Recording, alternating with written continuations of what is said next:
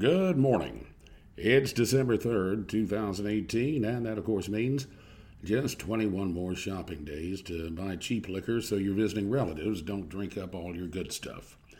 Looking back on the day that was in history, in 1800, the election between Thomas Jefferson and Aaron Burr resulted in a tie.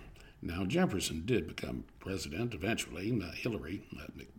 Burr, unable to accept defeat, ran off to New York, became delusional in the belief that he had beaten Jefferson. Then Burr killed a man, tried to start a revolution, was eventually regarded as a disgrace and lunatic by former supporters, and I'm not really sure which one I'm talking about now.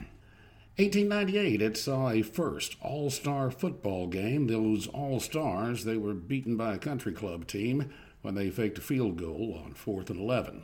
All right, now that was, I admit, a cheap swipe against Kirby Smart, Georgia Bulldogs from Saturday, but I lost so much money on that game, I'll be drinking $6 a bottle vodka till payday. It was an important day for strip clubs and honky-tonks. 1910, neon lighting was introduced in Paris. December 3rd, 1992, the first text message was sent. It was a simple hello followed by, "Did you get my message? Aren't you going to reply?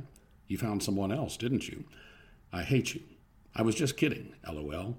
WYD. OMG, you really did find someone else. Okay, I'm blocking you." Notable birthdays on this day: Carlos Finlay, a Cuban doctor who helped eradicate yellow fever. 1842 saw the birth of Charles Pillsbury, whose cookie dough we all know and love today.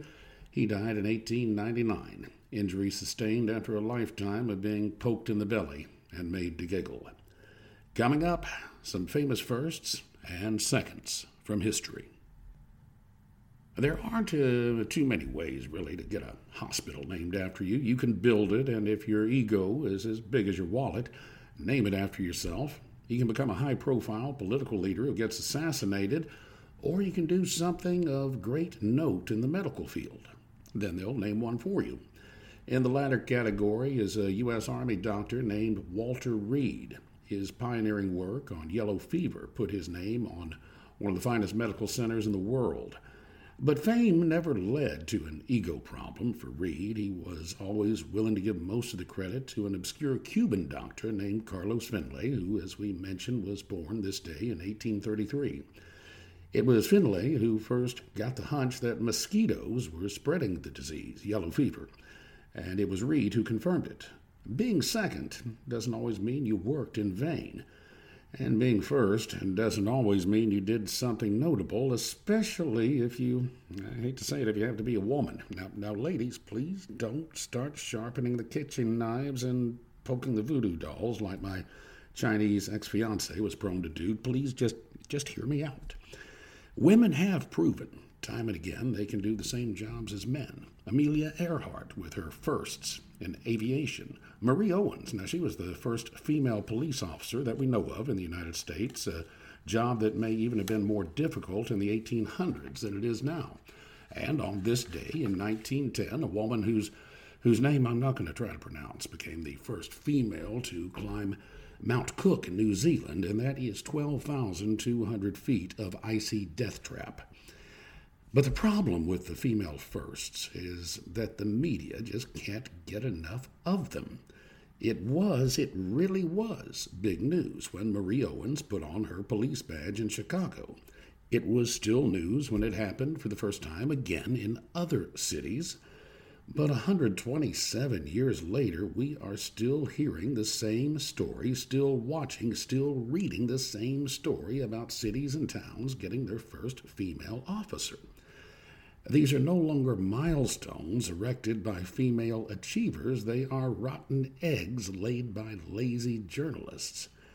If the 3-member police department of Outhouse Grove, Kentucky, should hire their first ever female officer tomorrow, well, the New York Times would probably hold the presses and dispatch a correspondent by private jet to cover the event.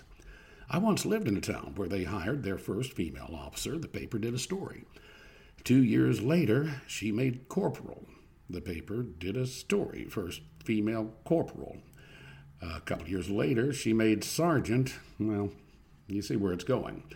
There no longer seems to be a shortage of women law officers. I have a yellowing stack of drunk in public citation graced by feminine handwriting to prove that. But editors and news directors, they're still leading with the female first story. First female diesel mechanic at Pep Boys. First female Elvis impersonator in Branson, Missouri. First female night shift manager at the Taco Bell on East Elm Avenue in Dubuque, Idaho. That's Iowa. Well, that'd be a first too. There's really only one first female I want to meet. The first one who, unlike my Chinese ex-fiancée, understands that it's perfectly acceptable to start drinking beer at 10 a.m. on Saturdays as long as there's a football game on.